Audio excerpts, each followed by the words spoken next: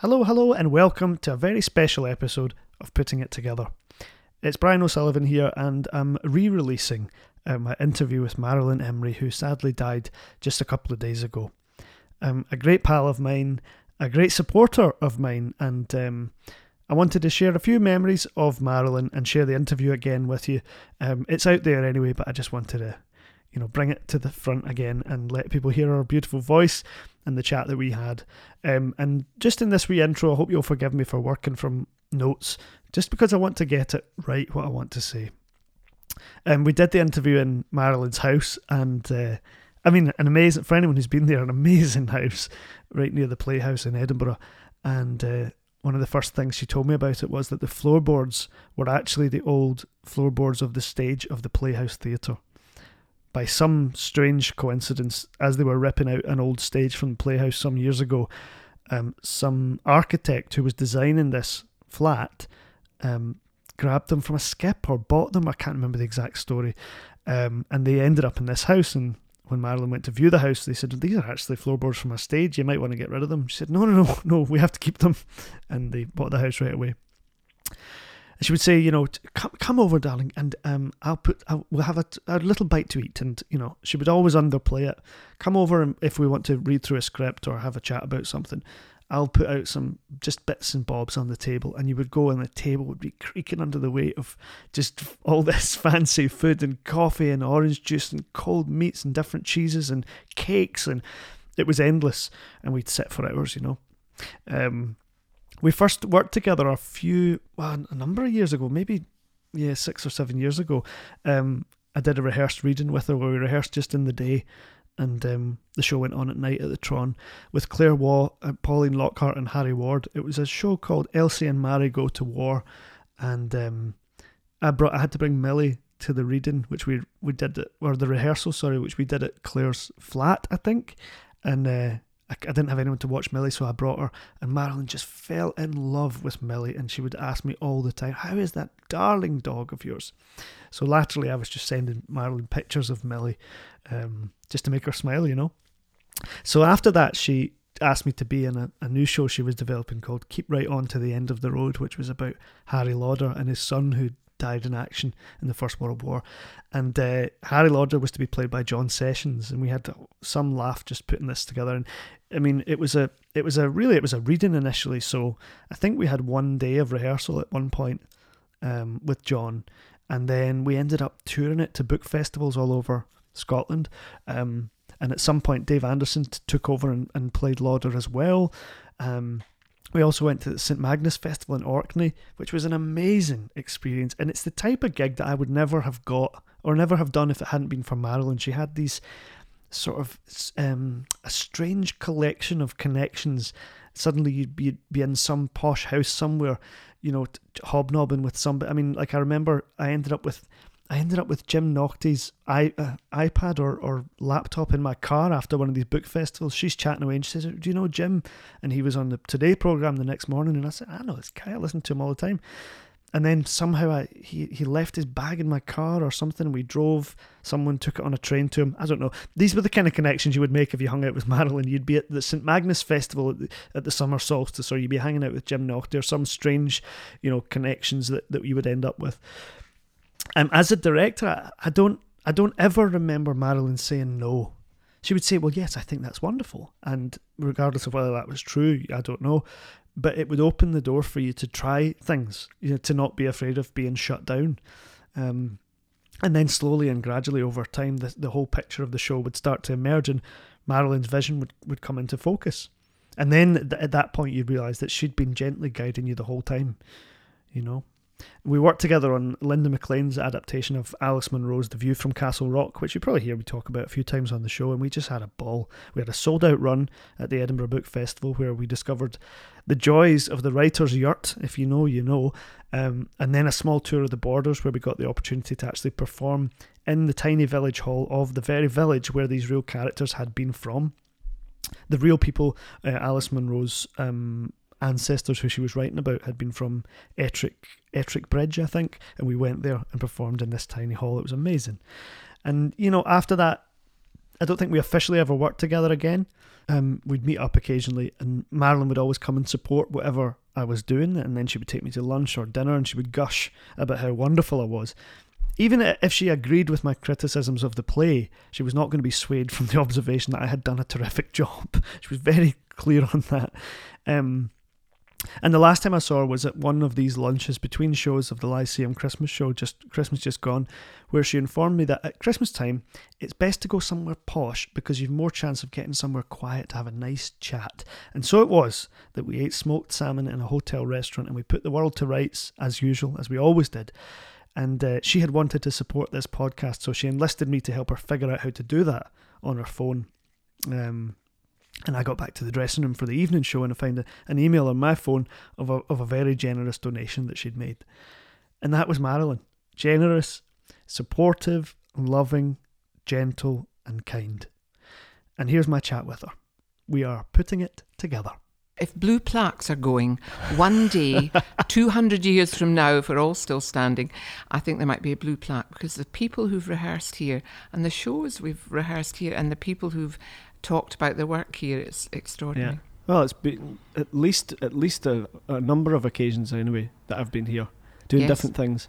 Absolutely, and quite a few shows, Oran Moore shows, festival shows. Yep. People have been interviewed about the work. Liz Lochhead has spoken here, has performed here. Has she? Yes, and Gerda Stevenson her father performed here. So it's quite a little Newtown enclave of the arts. It's a wee salon. It's a wee salon. Then there's the floor in the hall, which you need to remind me of the story of. Well, I tell you the story of the floor in the hall. When we were buying this flat, we said to the lady who was selling it that we loved the natural wood floors in the hall and in the other room through off the hall. And she said, well, her partner had been an architect and they'd been commissioned to refurbish the Playhouse Theatre. Right. And when they did so, I mean, it had been built in the early 20th century, and they took the whole staging out and put in new staging. And she said, what are you doing with this beautiful wood staging, this fine narrow board staging? And they said, oh, it'll just be chucked out. Oh. And she was renovating this flat, this architect, and she thought, this would be perfect for my hall. And she said to the guy who had worked at the Playhouse for years, I mean, was this been in since the very beginning? And he said, oh yes, it was put down. This was the stage flooring put down when the theatre was built. And, you know, Harry Lauder has performed on here, and also Rudolf Nureyev danced on this floor. No. And I remember seeing him dance at the Edinburgh Festival in the 1980s, before they did the refurbishment. So our floor in our hall has been danced on by Nureyev, and Harry Lauder has trod the boards as well. That's amazing. So, yeah, it's great, isn't it? Because, do you know, I think you told us it not because of the story, but because we had walked in and someone said, oh, that's a lovely floor. So you remark on it first. Exactly. I mean, when we looked to buy this flat, I thought, oh, that's a lovely floor. And the floorboards were unusually narrow, right, which of course stage flooring is. So it is definitely, that is a true story, and there's something very special about it. And of course, we're just round the corner from the Playhouse Theatre. Yeah. So it's there we are. So a little bit of the Playhouse Theatre is in the house. I was just walking by the Playhouse, and I don't know, it's probably a bad habit, but when I walk by these big theatres now, I look at what's on, and I usually roll my eyes. I feel bad, but, you know, when I look at the list of things, and I'm looking for something that would interest me, and I know. I think as the years go on, less and less does. I don't know if that's about me or programming or... No, I think it's about the Playhouse programming, and I'm not going to diss the Playhouse programming, because I go and I see things there. But the problem is that it's very telly-oriented, you know, so Strictly Come Dancing will come to the Playhouse in Edinburgh. The kind of musical, the kind of number one tour of theatre that isn't quite comfortable somewhere like the Lyceum or the King's comes to the Playhouse. Yeah. But on the other hand, some wonderfully joyous events and big theatrical moments have come there. and people who don't go to the theatre that often come and make a night out at the Playhouse. So if anything, the Playhouse Theatre is the people of Edinburgh's theatre, I would say. They feel most at home in it, and they probably always did, which is why, Harry Lauder would play there. It's very much their theatre. And I was very amused to read the other day. I was in a restaurant just across from the Playhouse, and it said, the foremost restaurant in Edinburgh's theatre district. I thought, oh, hello. I didn't know that this was the theatre district. You would have thought that maybe the Usher Hall and the Lyceum and the Travers would constitute the theatre district. Well, yeah. But actually, apparently, this is the theatre district. Because the Playhouse is, I would say, is the people's theatre, and I suppose we shouldn't be judgmental then, because if something gets people to go... Exactly, not at all. And when you pass it, there are crowds of people coming to see Elvis tribute shows. And the point is, they're coming to see live theatre. So let's rejoice in that. Celebrate that, absolutely. And then, I suppose, as you say about Harry Lauder, we look back with a sort of nostalgic view and perhaps elevate these things to high culture now, through the rose-tinted glasses. And wonderful. But in its day, it was populist entertainment. Oh, absolutely. Same as Shakespeare was. Hugely popular man, and people flocked to him. And building the Playhouse here, then, in the top of Leith Walk, in an area that was growing, huge amounts of tenement building was happening, with affordable housing for people who were working in Leith, in the docks, and in this whole area, this very big working area of Edinburgh. And that theatre was right in the middle of their community. So, it is, if anything, it's a community theatre, and it has a community choir.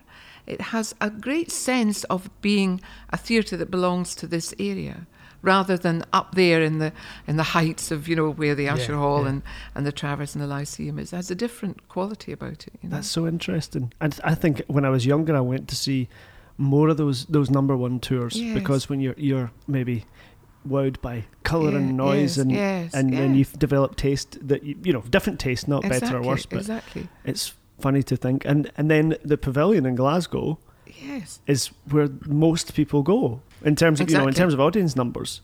I would say that the Pavilion and the Playhouse, they are similar, in their audiences. When Bewitched came up, the touring production of Bewitched, it came to the Playhouse.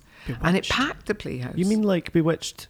As in the 1950s TV show? No, not Bewitched. Do I mean Wicked, you're talking about. You're talking about Wicked. Bewitched. Bewitched, yes. Wicked. Packed, Packed out for, I think, 2 or 3 weeks.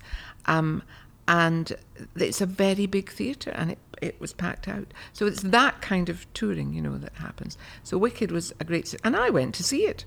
And I was amazed by the number of people that were there that you wouldn't see at the Lyceum, you wouldn't see at the Travers, but they were packing them out. But you do wonder, I've been wondering a lot recently, working at the Lyceum, who and what is it for? That's a good question. These big questions keep popping in. I can't get shot of them. I know. For me, it is about people leaving their houses and going out together and having a good night out with live performance in a darkened room. That's what's magical about theatre, is that you get together with loads of people and you sit in the dark and you watch something and you talk to them. When I came to see Twelfth Night at the Lyceum, I went on my own, as I'm very happy to do at the theatre, but I sat beside a group of people whom I didn't know, who were the same age as me, and I had a really interesting conversation with them about don't you? Yes, it's better if you go on your own, because then they talk to you. That's true. If you go in a group or with your own partner, then people don't tend to talk to you in the same way. But I spend the time, if I go with someone, and the same applies to cinema or anything else, wondering if they're okay. Do they like it? I know. Are they uncomfortable? Is it too long for them? I take responsibility. I know. Whereas if you go on your own, you can get lost in it and enchanted by it. And hey, if you don't like it, you can also leave, That's true. And don't feel guilty because the other person wants to stay.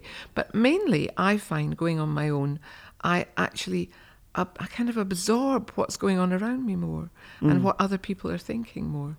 So it's great. I did it once. I was up at Dundee Rep for something I was rehearsing, and there was another show on, and because it wasn't packed and I was getting a wee comp or whatever, I sat right at the back and I was in a row without anyone else, and I was able to sort of stretch out, and I felt like a little bit more detached from what was going on in a Yes. good way, and I was Yes. able to just let it float over me. And sometimes when you're Yes. right close to people and you've got people on either side, you feel you're almost performing the role of audience, Yes. and you Yes, have to. exactly. You've got all this etiquette Exactly. is on top of you, and when you take some of that pressure off, it gave me a different watching Of experience. course, I realise that one of the reasons why I like going to the theatre on my own is, as a director, you very often go to see the show once it's opened, and you don't go with people because you don't want to sit beside people who are giving you an opinion.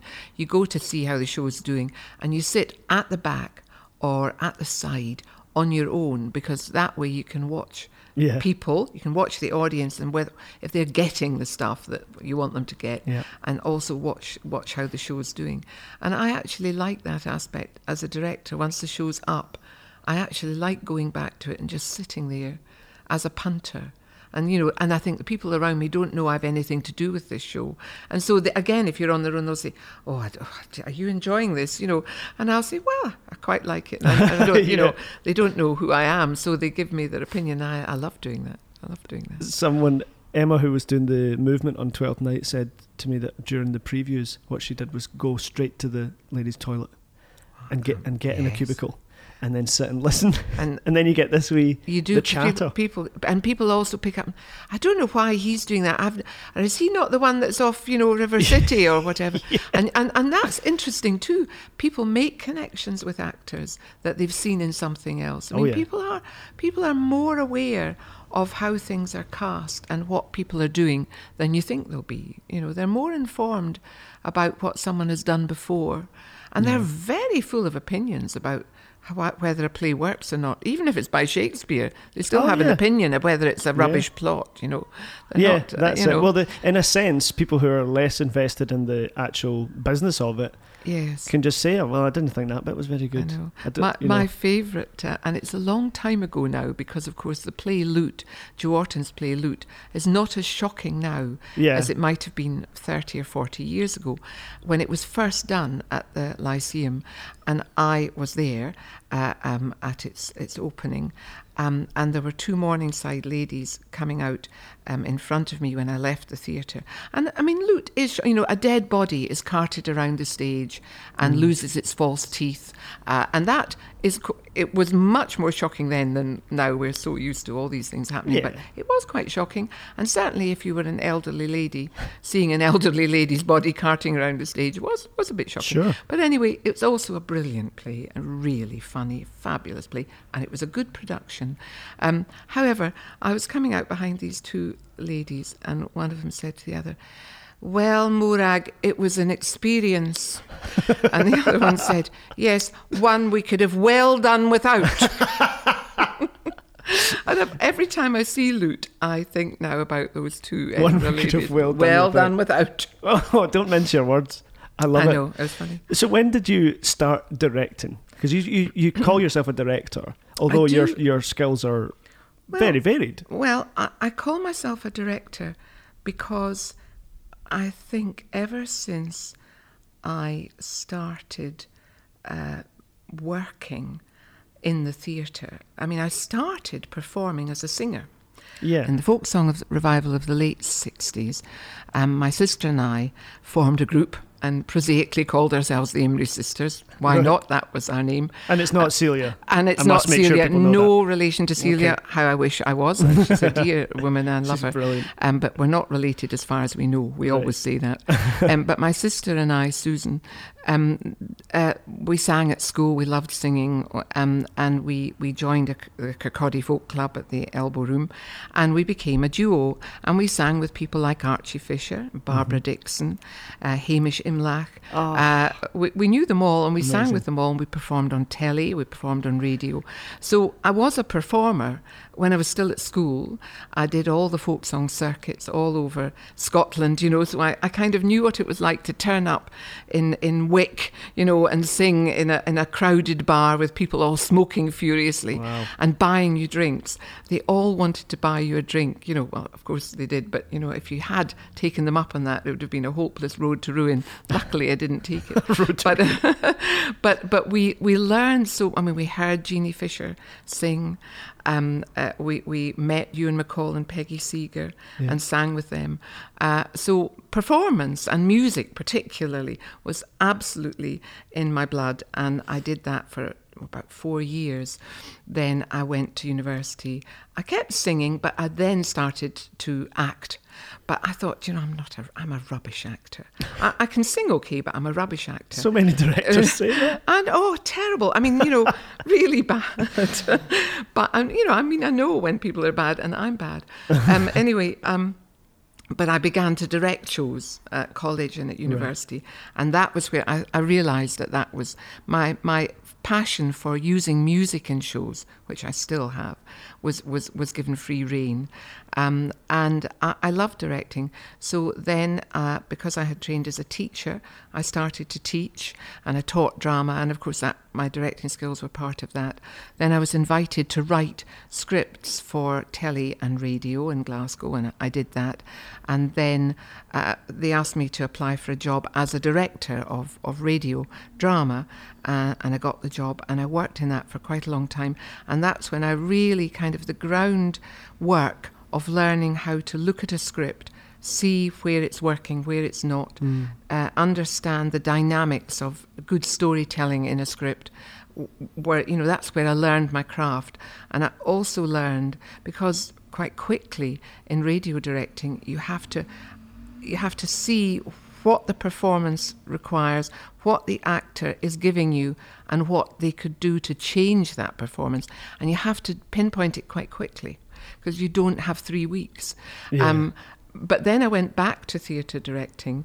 I did a bit of telly directing as well, and then I went back to theatre directing when my children were a wee bit older, because it is still, and it was then, hard to direct in the theatre when you have small children. It's not easy, and the wonderful directors, who we have in Scotland and everywhere now, who have small children, would tell you that.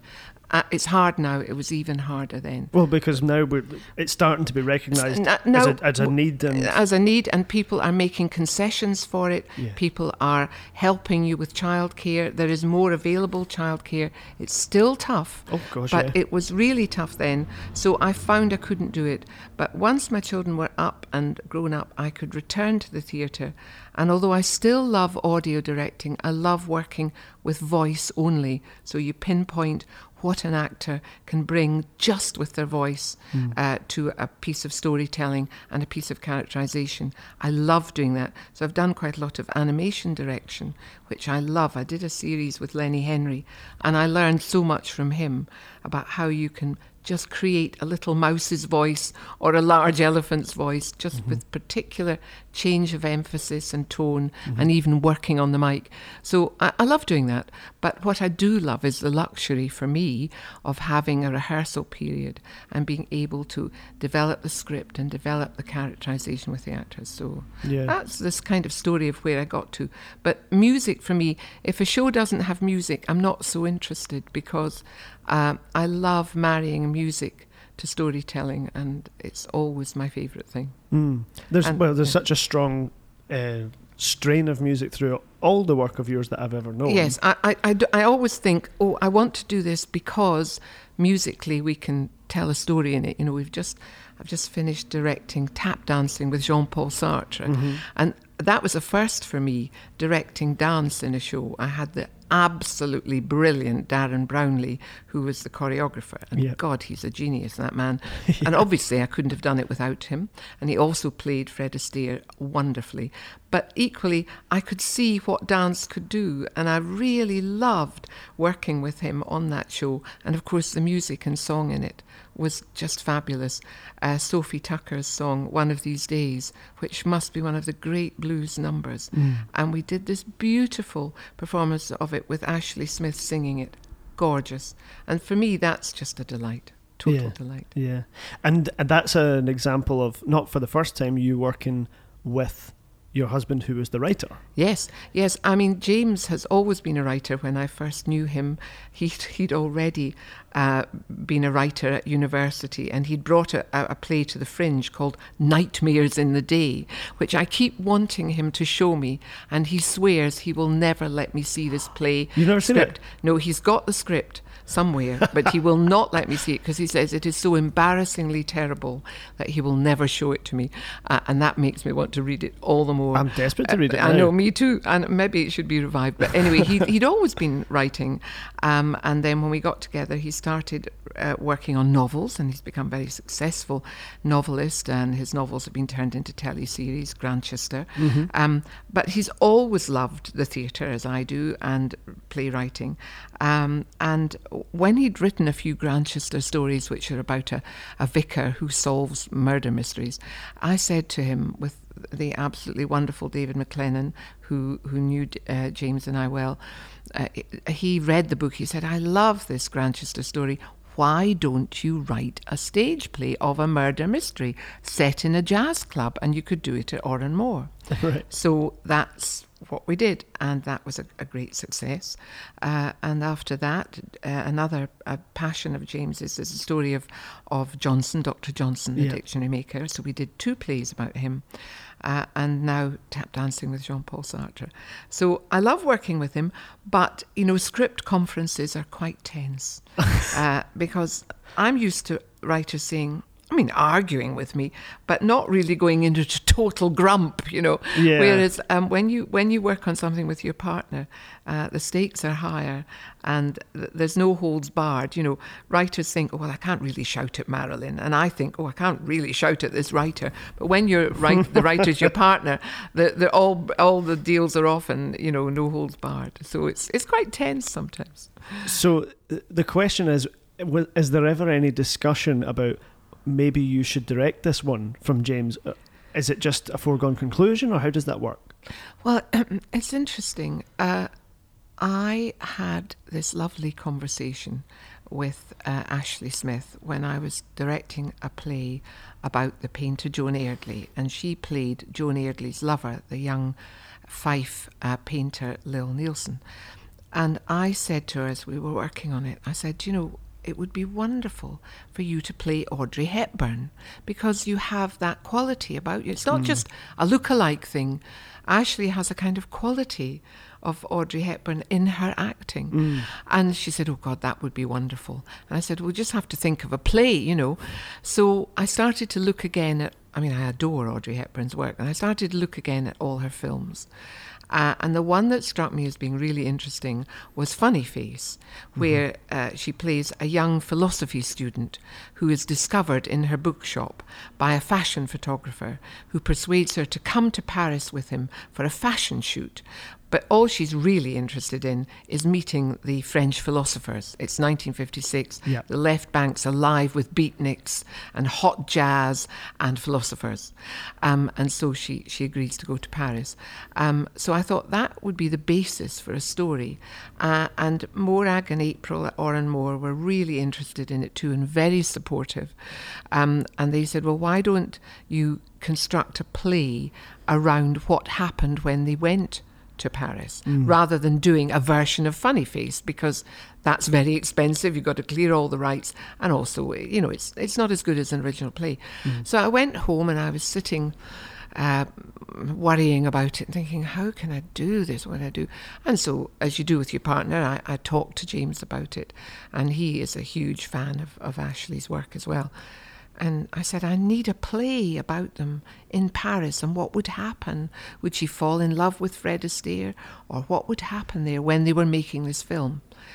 And he said, "Well, maybe they would actually meet the famous philosopher Jean-Paul Sartre." And I said, "Yeah, but he was a philosopher, they were dancers, what would they do?" And he said, "Well, maybe they'd teach him to tap dance. So Tap Dancing with Jean-Paul Sartre." And I said, "Yeah, but who's going to write it?" And he said, "Well, I could write it." and that's how it happened. Yeah. It doesn't always happen that way. And I would like James to be directed by somebody else. They can put up with all the grumpiness and they probably get less of it. They'll probably get less of it, of you course. might still get it. Exactly. I think I might still get it. Yeah. But anyway, with this play, that's how it happened. And Ashley was delighted. And she just played an absolute blinder as Audrey. And I think it's made us all feel that we would like to take it further. You know, she's just, I mean, she danced divinely, she sang divinely, she looked like Audrey, and most importantly, she sort of embodied the quality of Audrey Hepburn, which was terrific. It's that thing, isn't it, of not doing an impersonation, but trying to, as you say, embody a quality. Exactly. We weren't doing Audrey look-alike time. Yeah. It was the quality of wonderful youthful enthusiasm which Audrey Hepburn had in all her films, and of a sense of comedy and absurdity.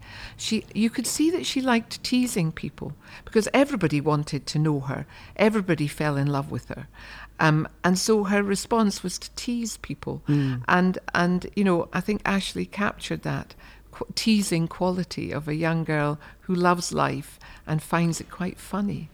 And I think James captured that in the writing, but importantly, Ashley captured it in her performance. Well, then it's a team effort, isn't it? Exactly. It's about the right team. It was a joy to work with her, but of course with Darren as well, and with the wonderful Kevin Lennon as Jean-Paul Sartre, yes, who was astonishing and glorious. Yeah. So we had, and you know, Stuart, who played the keys on it, was also fabulous. It was just one of these happy times when everyone in the ensemble comes together to just do something rather wonderful. That's great. Joyful. What's interesting is, for me, most of my experiences in theatre are that. I don't know whether I've been really lucky, and it's not all of them, but I tend to think the vast majority of them are times when good people come together to do good stuff and people enjoy it. Yes. My heart sinks on the first week, but certainly the first few days of rehearsals, when anyone says, now, this is how I'm going to do it. You know, this is how it's going to be. Including the director. I don't say, this is how it's going to be. Yeah. I think what works best is when everyone comes together and they have ideas. There's a playfulness in the room. There's some absurd ideas, and you spend a day, and at the end of it, you think, this is rubbish. Well, you forget could do it. a whole day of messing about. I know, exactly. We have done. As we do. And I think that one of the keys as both a director and as an actor is not to be afraid of losing face. And it does happen, and I wish it didn't. And I try to not make it happen for the people I'm working with and for myself.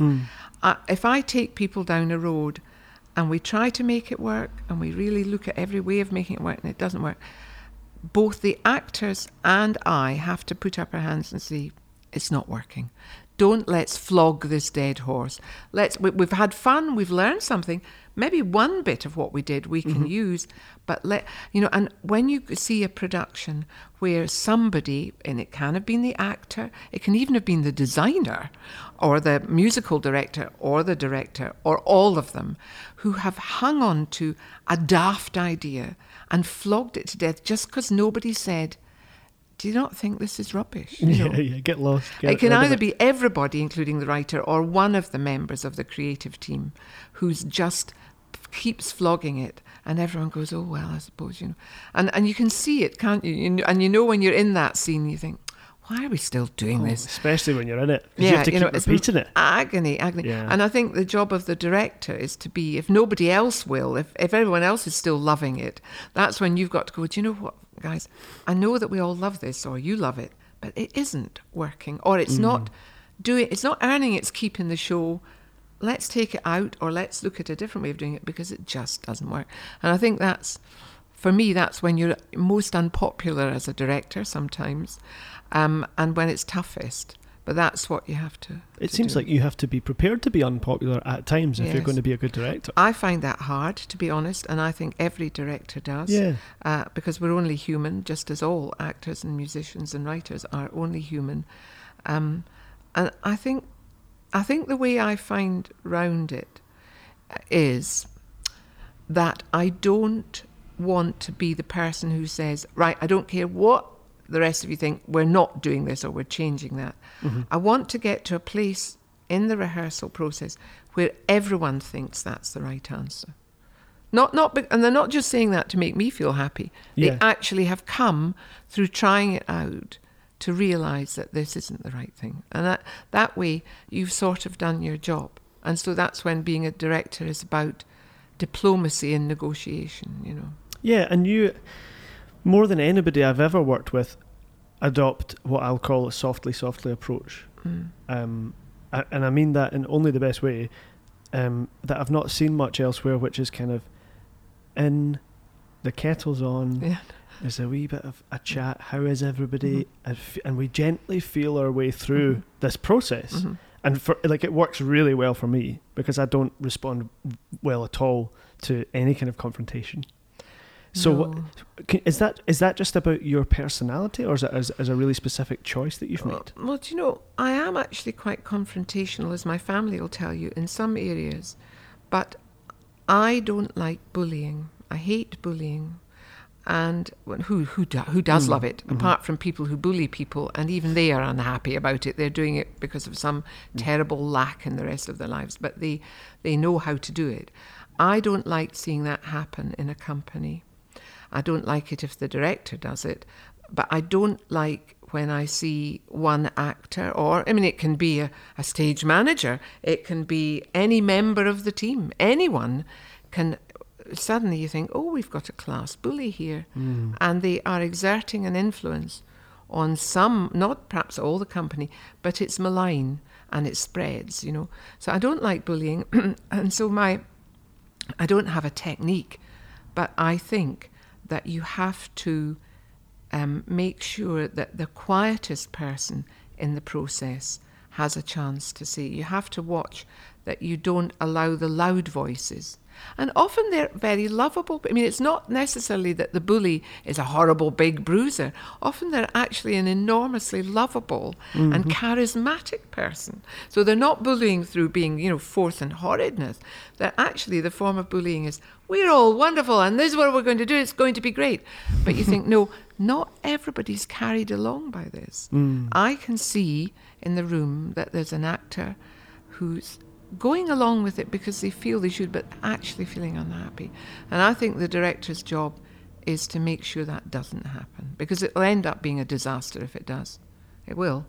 And also the person who is shouting loudest and being charismatic and big is the person who will carry the day, but their vision isn't necessarily right. Just because it's louder doesn't just mean because it's right. louder, you know. Yeah. And I have been in that situation, and I think it's not proper creativity. It's somebody winning. You know, it's about, I'm the winner in this production. Yeah, and that's not what I'm the leader. I'm the winner, and I don't think that's what it's about. You know, the director shouldn't be, and there shouldn't be one company member who is.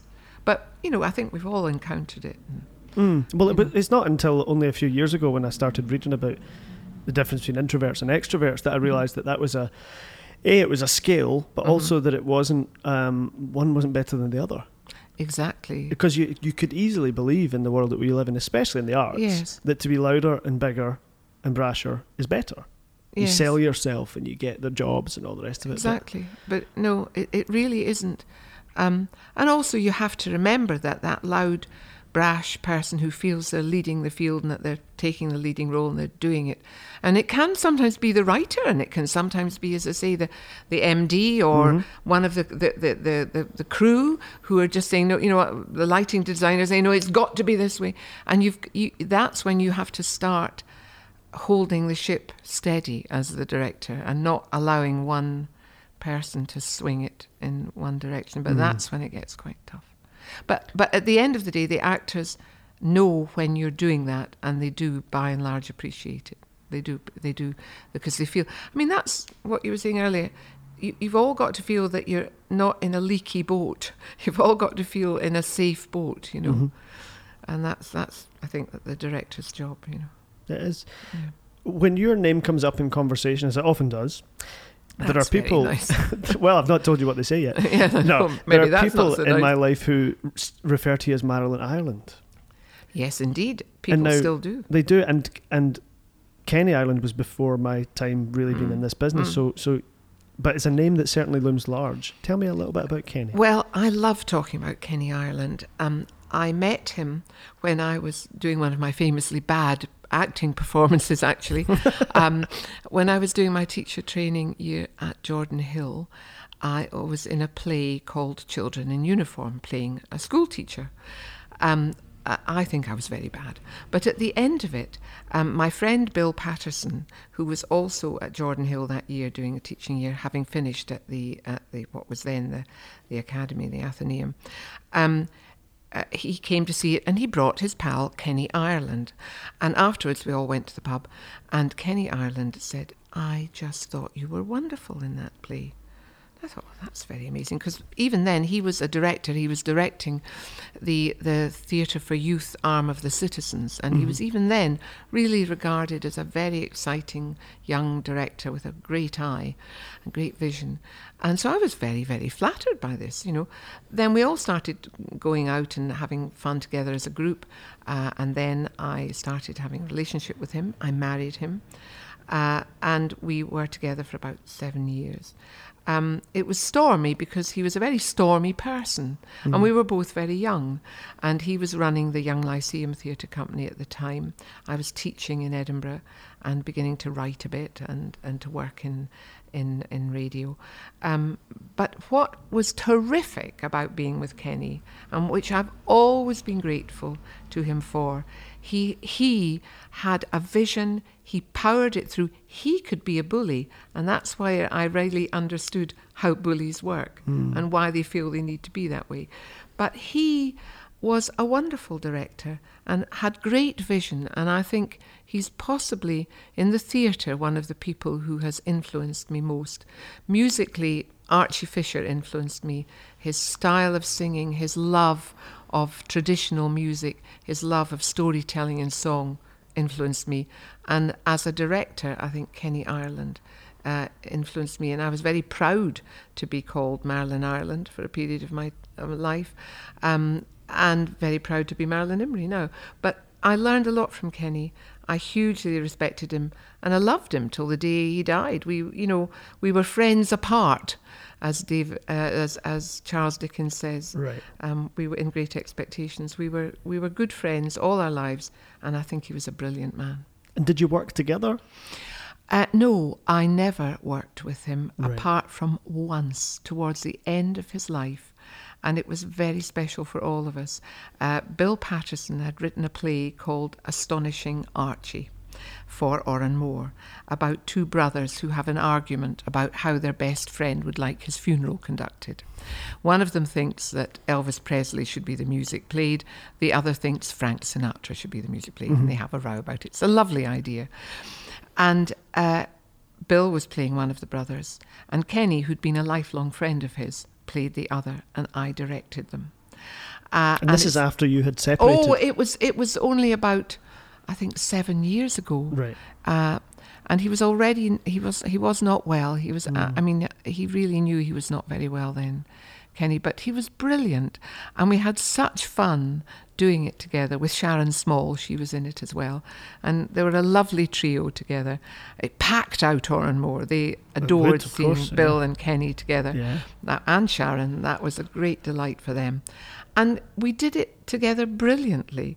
And the only time when I nearly I was really quite cross with Kenny was when we were about to do the dress rehearsal on the Monday morning, which had been, as it always is at Oran Moore, fraught. Call it a dress. Yes, we call it a dress rehearsal, but we know what it's like. Yeah. And we were just about to start, and he said, "Are you ready?" to me. And I said, "Yes, I am, Kenny." And he said, "Have you got a notebook handy?" I thought, what? I said, yes, I have actually. But I thought, how amazing, because he was still talking to me as if I was 23, you know. Yeah. But in the end, I thought it was actually a rather endearing thing, so I wasn't cross with him. And I was very glad that the three of us got together to do that play, because after that he became really quite unwell, and then he died sadly. So it was a very memorable thing to do. Yeah. And it was it was like drawing a line under everything and coming together after all these years when all of us had done so many different things, and he and I had done so many different things, to do a play together. It was very special. So I was very happy with that. Yeah. And it also reminds us that you're always in a partnership with someone creative for all the time that I've known you. Yes. Well, you've always been. Well, I mean, Yes, you've always been with yes. James since I've known you. But so all your life, really, you've always been inseparable from creative people. Yes. Where is the line between work and life? Do you find it difficult to draw? Not at all. Not at all.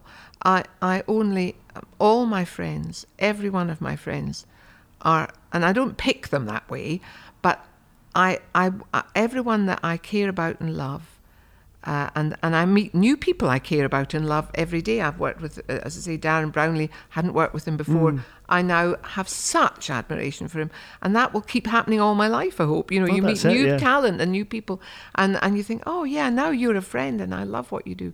So yes, but all my family are enormously creative. I mean, I started with my sister singing. She's a wonderful musician, much better than me, and I learned a lot from her. James is a fantastic writer. He has a wonderful sense of humour. We talk about ideas all the time. I can't imagine being with somebody whom I couldn't do that with. And my two daughters, who are both absolutely brilliant. Rosie works with NTS, brilliant. And she's got such an eye for a story and a script. She is fabulous. And my Charlotte is a writer with our first book about to be published. So as a family, you can imagine, we just talk about ideas all the time. Yeah. It's what have you read, what have you seen, who's playing who, you know. Yeah. But that's wonderful to the people that you love most and best and spend the best times with. You can talk about ideas with, you can share what you're all doing, you know. So it's never been any other way for you. That's no, life. No, life for me is about sharing ideas and loving performance and creativity and writing. I mean, my whole life is about theatre, music, writing, ideas, performance. Performance is the thing. I love performance. I love sitting in a darkened room watching things. Well, I do it with my time off. I finally get time off, and the first thing I do is go to the theatre, you know. Me too. I mean, the moment when I sit down and the lights go down is my favourite moment. My favourite moment. And it can happen, of course, at home. We have a big, this room where we are now has a lovely Playfair built for wonderful acoustic reasons. That his drawing rooms had curved walls. And I'm facing towards the curved wall now because you can hear the difference in my voice. Yep. And why they were built, curved walls, was so that when people performed and played and sung, the sound came back, so it wasn't a square box.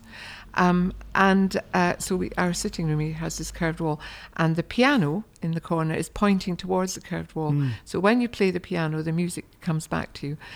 So, you know, in all my life, there's always a bit of performance happening every day, you know. And the Playhouse stage is and right the Playhouse in the hall. stage, I walk across it every morning, so it never stops. Pure theatre. So when are you most relaxed? Other than the lights going down, you know, when you're at home, and what is your most relaxed state? Oh, yes. Well, that's why I was telling you about the curved wall of our sitting room, because we have a home cinema. We have a projector, and we put out the lights and we project movies onto our curved screen. And I love that. And I love watching, you know, it's wonderful to watch Brief Encounter on your own wall, large, in a darkened room. So that's what James and I, to relax, we watch films and we watch them in the dark and we talk about them and we watch them again. So that's a relaxing thing for me. And the other thing I do to relax is I paint watercolours. Robert Louis Stevenson said that, a sign of a quiet mind was painting in watercolours. And I think I know what he meant. So I like painting, and I like looking at paintings. So that's another time. An art gallery is a very relaxing place for me as well. So any kind of moving image, I'm there. You're or all any over still image, yes. That's what I love. And as a child, did you always have that fascination with performance, before you performed? Absolutely. Before I started to sing in my teens, a lady called Phoebe McCartney came to our village of Markinch and put a little notice up saying that in the Masonic Hall on Saturday mornings there would be dance classes, and you pay 2 and 6pence a session. So my sister and I went along, and as well as learning Scottish country dancing, we learned tap dancing. And we were bought by my mother 2 pairs of red leather tap dancing shoes. Oh, I bet And you they thought were- you'd died and gone to heaven, didn't you? I died and gone to heaven. And I remember doing stamp, 1, 2, 3, stamp, stamp, 1, 2, 3, stamp. And it was fabulous. And so when I came to do tap dancing with Jean-Paul Sartre, I thought, at last, It's these back. early skills. I think I was terrible at it because I was quite a chubby child. And I'm sure that I was really terrible at tap dancing, but I loved it. So, and that, I think I was 7. I loved that. And again, once my sister and I would always sing. We'd sing in the car, we'd sing in our shared bedroom. And because we were sisters, we could harmonise. Often in a family, that's why it's so interesting that a lot of sisters and brothers can sing in close harmony. It's something about their voices that really work.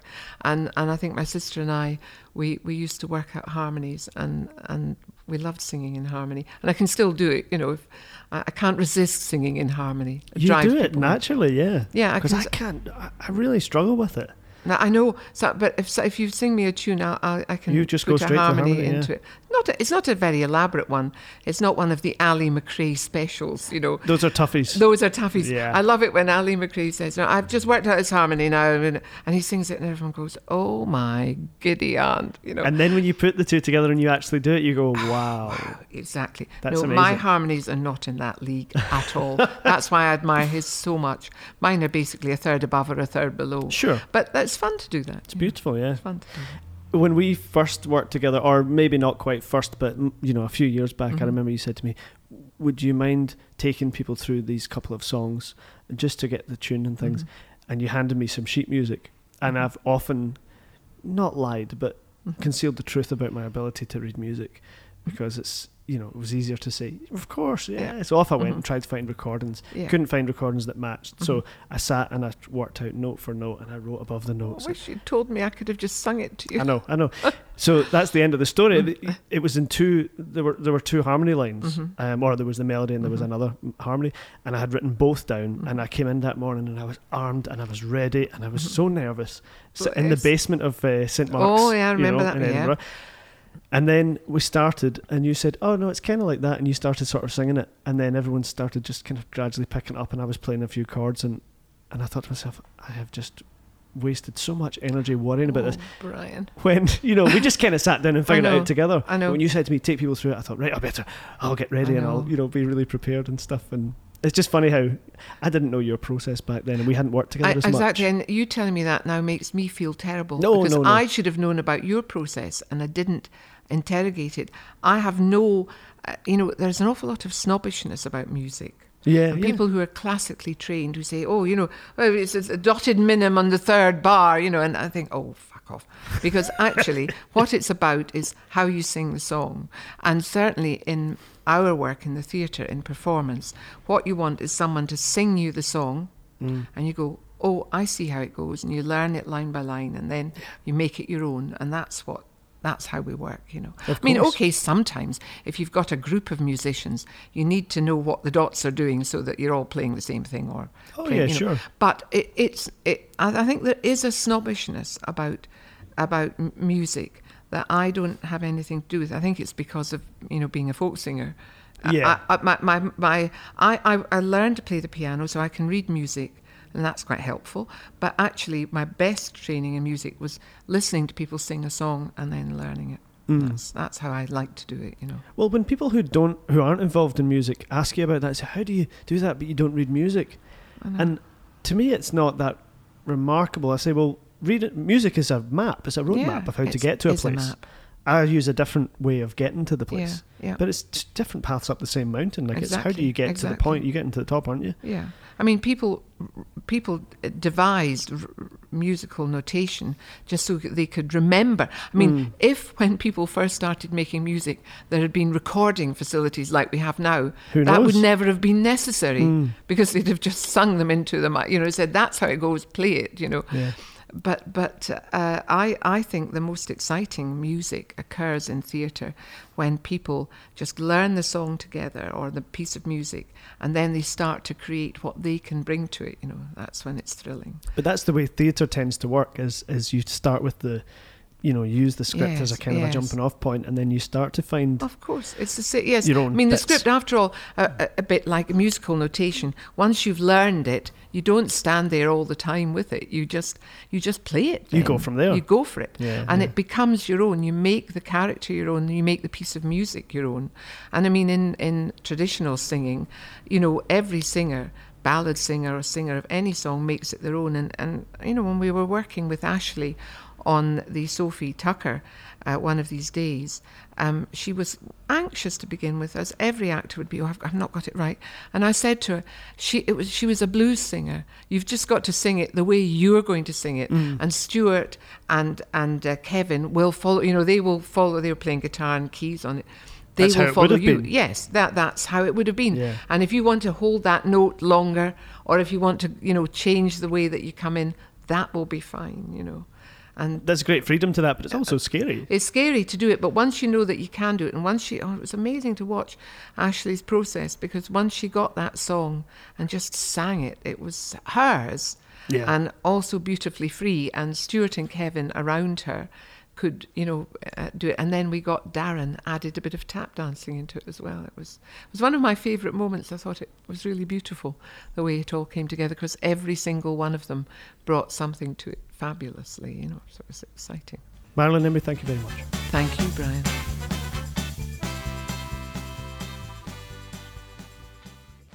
Marilyn Emery, one of the finest people I've ever had the privilege to know and to work with, and someone who'll be sadly missed, but not soon forgotten.